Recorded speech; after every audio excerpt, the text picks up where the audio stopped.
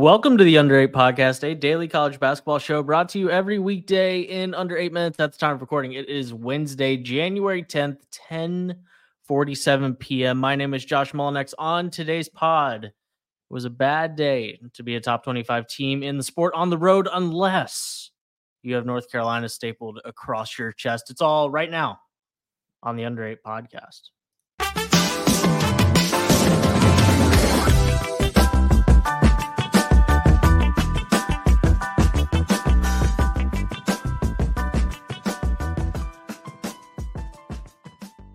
Josh Doring is here with me, 65-60, and a team that we've kind of described as a break in your Big 12 schedule, like all non-conference long, beats the Kansas Jayhawks by 5, UCF 65, Kansas 60. Josh, what say you?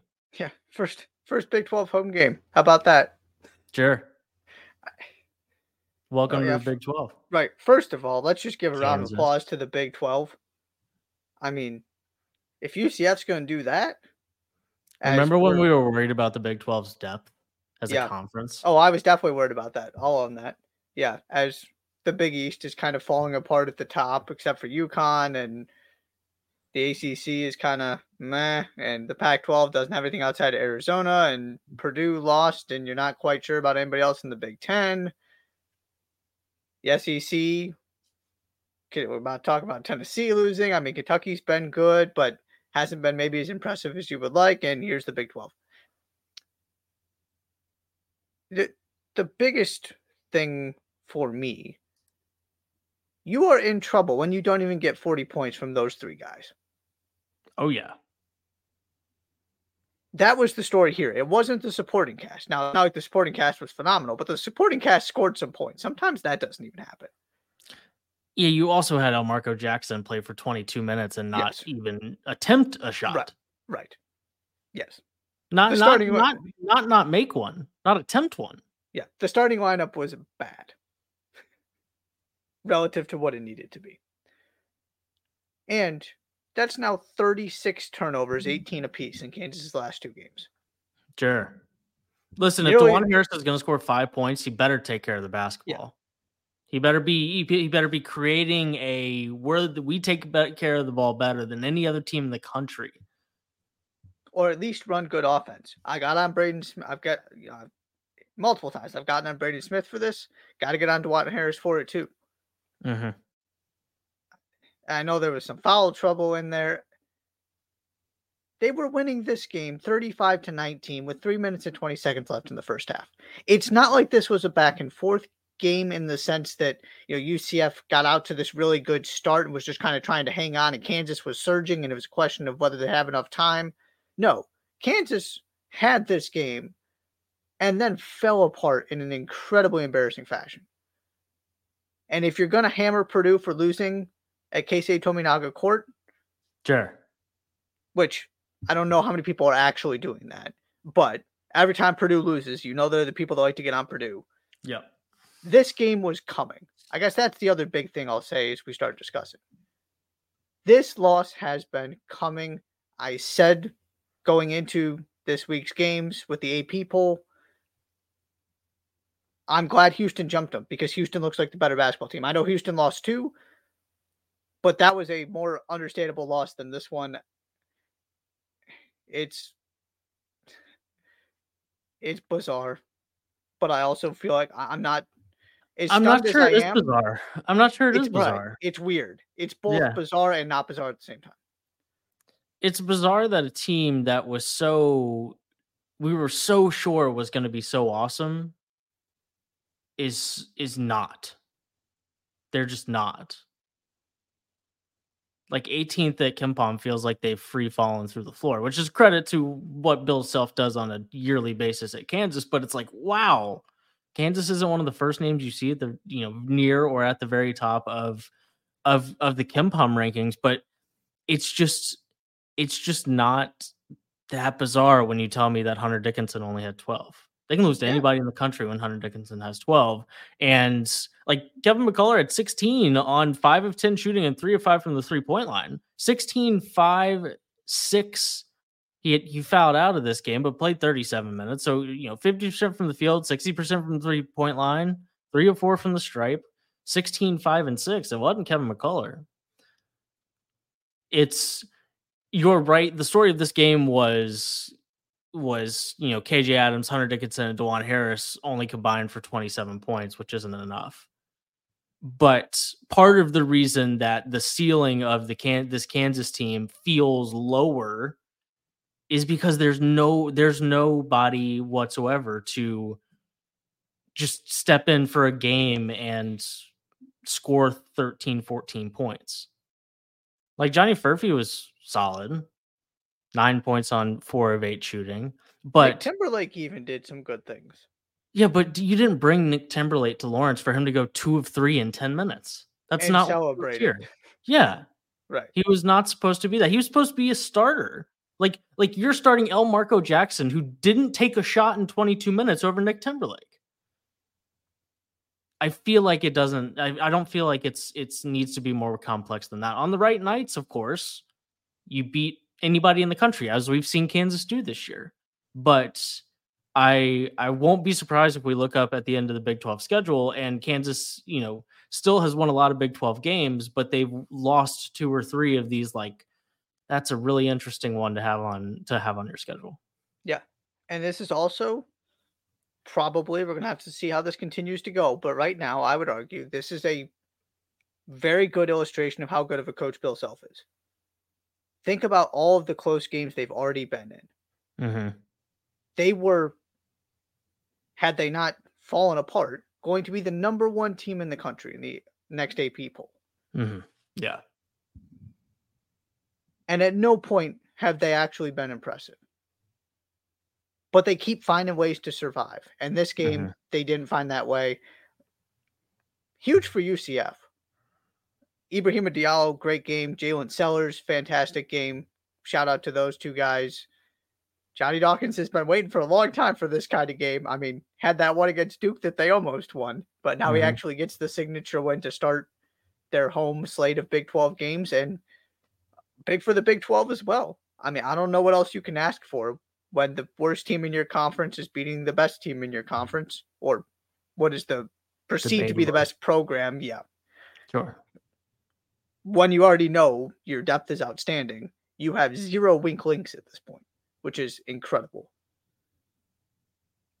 Mississippi State, 77. Tennessee, 72. Dalton Connect, Zakai Ziegler. What's that? Is that 54 points? Yep. On 19 of 33 shooting. 8 of 18 from the 3-point line. You want to know how much the rest of the team had? Well, my quick math is telling me somewhere in the ballpark of 18 points from the rest of the dudes in orange tonight in Starkville. I tried to celebrate that really good 90-point performance when Dalton Connect wasn't very good. You tried really hard. I tried really hard. I tip it. And first of all, did I think that was a thing that was going to happen every game? Of course not. Sure. But boy, did they back off of that real quickly. Hit the brakes. Because, the first half is one thing, because Dalton Connect had 2 points. Zakai Ziegler kept him in the game, but you and I are in agreement, Zakai Ziegler carrying your offense is not a sustainable way to have success, as good as he is, and as well as he's playing right now. But you get him playing well and Dalton Connect going berserk in the second half. Now, of course, they got back into the game and had it to a point where they easily could have won. It was a one possession that player we'll talk about in a minute here made a big play. Just somebody do something. Somebody. Outside of those 2 guys. Only 27 total field goals. 19 of them came from 2 guys. And the interesting thing is, Mississippi State got everything from 2 guys too. And it was the rest of Mississippi State's team that was good enough to beat Tennessee, which I don't have anything super declarative to say on the back of that. But the 2 box scores actually look pretty similar. Yep. There are 2 numbers that jump out to you immediately. On the Tennessee side, it's Dalton Connect and Zakai Ziegler. On the Mississippi State side, it's Tolu Smith, and then off the bench, it's Josh Hubbard. Those two guys go 15 of 25 from the field combined. Obviously, two different games between those two guys. Hubbard's 5 of 10 from the 3-point line, and they combine for 48. And the rest of the Bulldogs give them enough to use that as a jumping pad to get this win. And we've mentioned this at least once, kind of waiting for Tolu Smith to come back, waiting for Tolu Smith to get integrated, that they can just hang on. They've got an important piece coming back. And boy, did you see it in this game as he's finally getting himself back into the starting lineup. He makes the big play that ultimately decides the game with that 3-point play. He was really good. And there's talent here. This is a good basketball team when you have all the pieces there. And they did enough to at least keep themselves in the conversation. Now you have a signature win. Question is, can you do enough game in, game out in the SEC? So jury's definitely still out, but obviously this is big early, relatively early in the Chris Jans era to get this kind of win, to put yourself in this kind of position. The other thing I want to mention on Tennessee, can't fall into lazy narratives and traps here. They've scored at least 60 in every single one of their games. 2 of their 4 losses, they've scored over 70. Sure. They've been better offensively in SEC play than defensively at KenPom. Yeah. They're middle of the pack in the SEC right now in defense. I know they're still one of the top teams in the country overall defensively in KenPom. Yes. Maybe that changes. They're still a great defensive team. But when the offense is still vulnerable and your defense is not consistently holding teams to 60 points, sometimes you're going to lose in the 70s in the SEC when every team has a really good player that can go win an individual matchup like Tolu Smith and has guys like Josh Hubbard who can come in and have this kind of game. So I'm not worried about Tennessee at all. If anything, this is continuing to make me more confident in their formula for success in the NCAA tournament. But you're going to lose some of these games if you're not always consistently defensively. And yeah, they've struggled in SEC play. That's something Rick Barnes has to figure out, because that's part of the formula here. Because 48 points from 2 guys should be enough with the way they play defense. Yeah. Now, they also should have had more than 72 points when you get 48 from 2 guys. Sorry, not 48. 54. 54. 48 from the Mississippi State guys. Yes, thank you. I would say that's not right. Yeah, 54. 18 from the rest of your team needs to score 20 points. Yeah. But that is part of the thing to watch here, is what's going on defensively.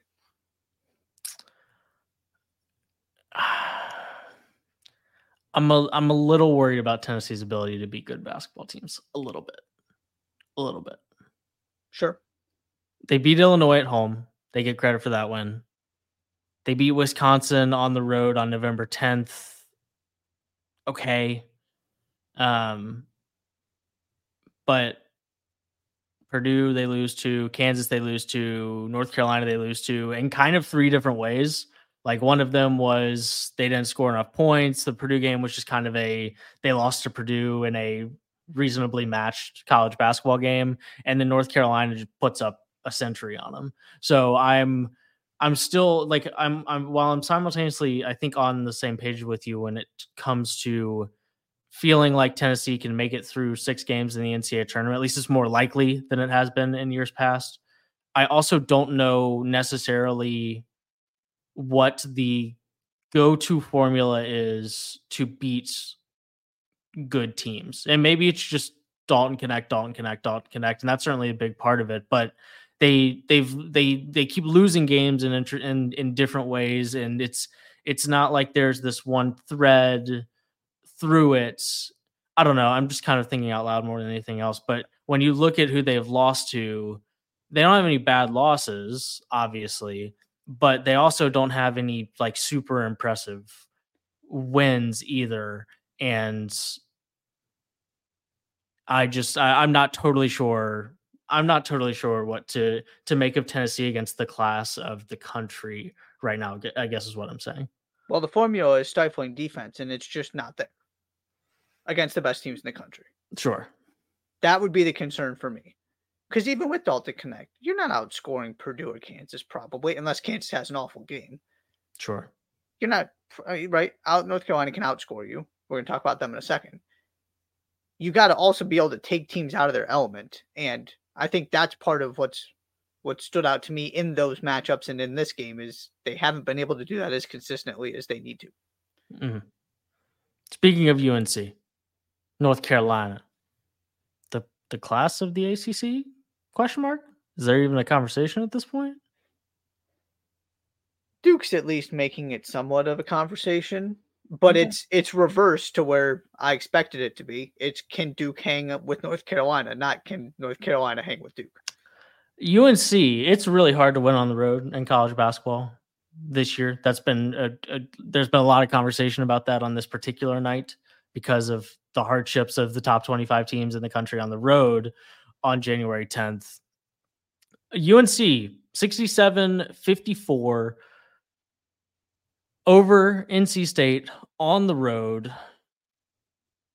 RJ Davis 16, Elliot Cadeau 11 and 6.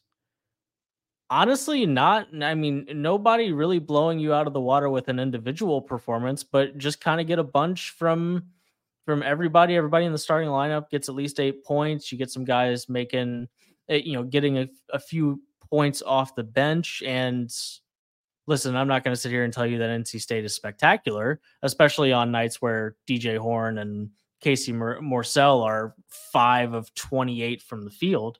But winning on the road this year, a commodity like it always is in college basketball. And on a night where a lot of top 25 teams struggled, UNC keeps right on rolling. They're now 4-0 in ACC play. Yeah, it was a matchup of two undefeated teams in conference play. So you got to give North Carolina that and NC State that. Mm-hmm. The most impressive... Oh, absolutely. That wasn't supposed to be a shot at. Yeah. It's also a team that has, they don't have a bad loss. Right. I mean, it's certainly, but it's also a team that's 68th at KenPom. That was it's not like they went in and beat Duke on the road. Right. It's not it's not a marquee win, but it was a match. That's why we picked this as our third game. It was a matchup of two teams that were undefeated in ACC play. Right. The most impressive statistical thing that happened in this game is that Harrison Ingram grabbed 19 rebounds. That's the kind of game it was. Lot of missed shots. Yeah. 26.9% from the field for the Wolfpack. Yeah. The story was, again, North Carolina's defense. NC State 18 of 67 from the field, 2 of 21 from 3. North Carolina has not given up more than 60 points since their win over Oklahoma on December 20th. They won 81-69. I believe it was 4 total games, 3 of which were in ACC. The other one, I think, was Charleston Southern. So do what you want with that. That's correct. 105-60. Yeah. That's an offensive powerhouse right there. So holding that team to 60, impressive. If they're going to play defense like this, I've kind of just kept saying this, but I just find it hard to believe anybody can hold them to 58. RJ Davis is too good. Armando Bacot's too good. He's going to get 4 to 8 points off of just offensive rebounds and being a physically imposing presence that's more dominant than your big. Elliot Cadeau had double figures and at least 5 assists for the first time in his career. Hasn't been a spectacular start. You and I are both huge fans of his, so it's good to see him get going. They're just too talented I mean, they're not a phenomenal offensive team, usually. But they're certainly a team that they just have too many pieces. They're very consistent because RJ Davis is going to find it. Another game, he has a bad first half, and it just doesn't matter. He gets up into the 15 to 20 point range. Yeah. If they're defending this way, they are absolutely the best team in the ACC, and I'm becoming of the teams up near the top of the AP poll. They're quickly rising on the list of fewest question marks for me. Just like everyone expected with the starting backcourt of Elliot Cadeau, RJ Davis, and Cormac Ryan. A defensive powerhouse, obviously. Absolutely. Obviously. Yeah, it's interesting. I'm having because there are some teams I feel really, really solid about. I've for the first time in the last like 4 days or so, and especially after what happened to Purdue last night, I've had the question of, is anybody really that good? Like like is anybody really that good? And I'm not actually saying, like, I think Purdue is awesome, and I think there are other teams in the sport that are awesome, but I'm not sure there are any that are ironclad, at least not right now. UConn? Maybe, but UConn's 40th in defensive efficiency, and we know where you're supposed to be in defensive efficiency And if you're an elite team. now part of that is not having Donovan Clingan available for a stretch here. Yeah, it's not like I'm jumping all over UConn either, but UConn just keeps winning basketball games. Yeah, I And mean, nobody else. UConn has given up 65, 56, 81, and 75 since he went down. So it's not like they've all of a sudden taken, it's not like they've fallen off the side of a cliff necessarily, No, but they haven't entered juggernaut mode. yeah. But you look at the teams around them. I mean, everybody is losing. 1, 2, 3, 5. Yeah. 48 hours. Marquette 11's about to lose as we're speaking right now. Yeah. That one we don't have time to discuss. So many questions. So confused. Yeah. You got anything else? Couple things I want to mention quickly. I failed to give a shout out to my guy Milan Momcilovic last night. Wanted to do that. Had a Dirk Nowitzki fade for Iowa State in that win over Houston to essentially decide the game. Didn't get to mention him individually, so I wanted to do that. Kansas did have some redemption tonight. The women's team, 87-66 over that Baylor team that we 48 hours ago, we're talking about how they're just smoking everybody, even the top 25 teams they play. Mm-hmm. Well, they got a taste of their own medicine. So Kansas did get a big top 5 win tonight, just not on the men's side. And we almost had to talk about Memphis losing to what is probably the worst team in the AAC at home. And then we would have had both Memphis and FAU with conference losses, and the AAC would have just been going down the drain. But Memphis does survive. Don't have too much on the game itself. They could have easily lost and made some plays and then got a 4-point play from Javon Quinterly to start overtime and kind of held on from there. But that was not inspiring. There you go. There you go. That's going to do it for the Under 8 podcast in roughly 23 minutes on Wednesday, January 10th. It is 11:10 p.m. Be sure to subscribe to the podcast wherever you listen to your shows. Follow the Under 8 pod on Twitter, subscribe on YouTube, and we will see you tomorrow.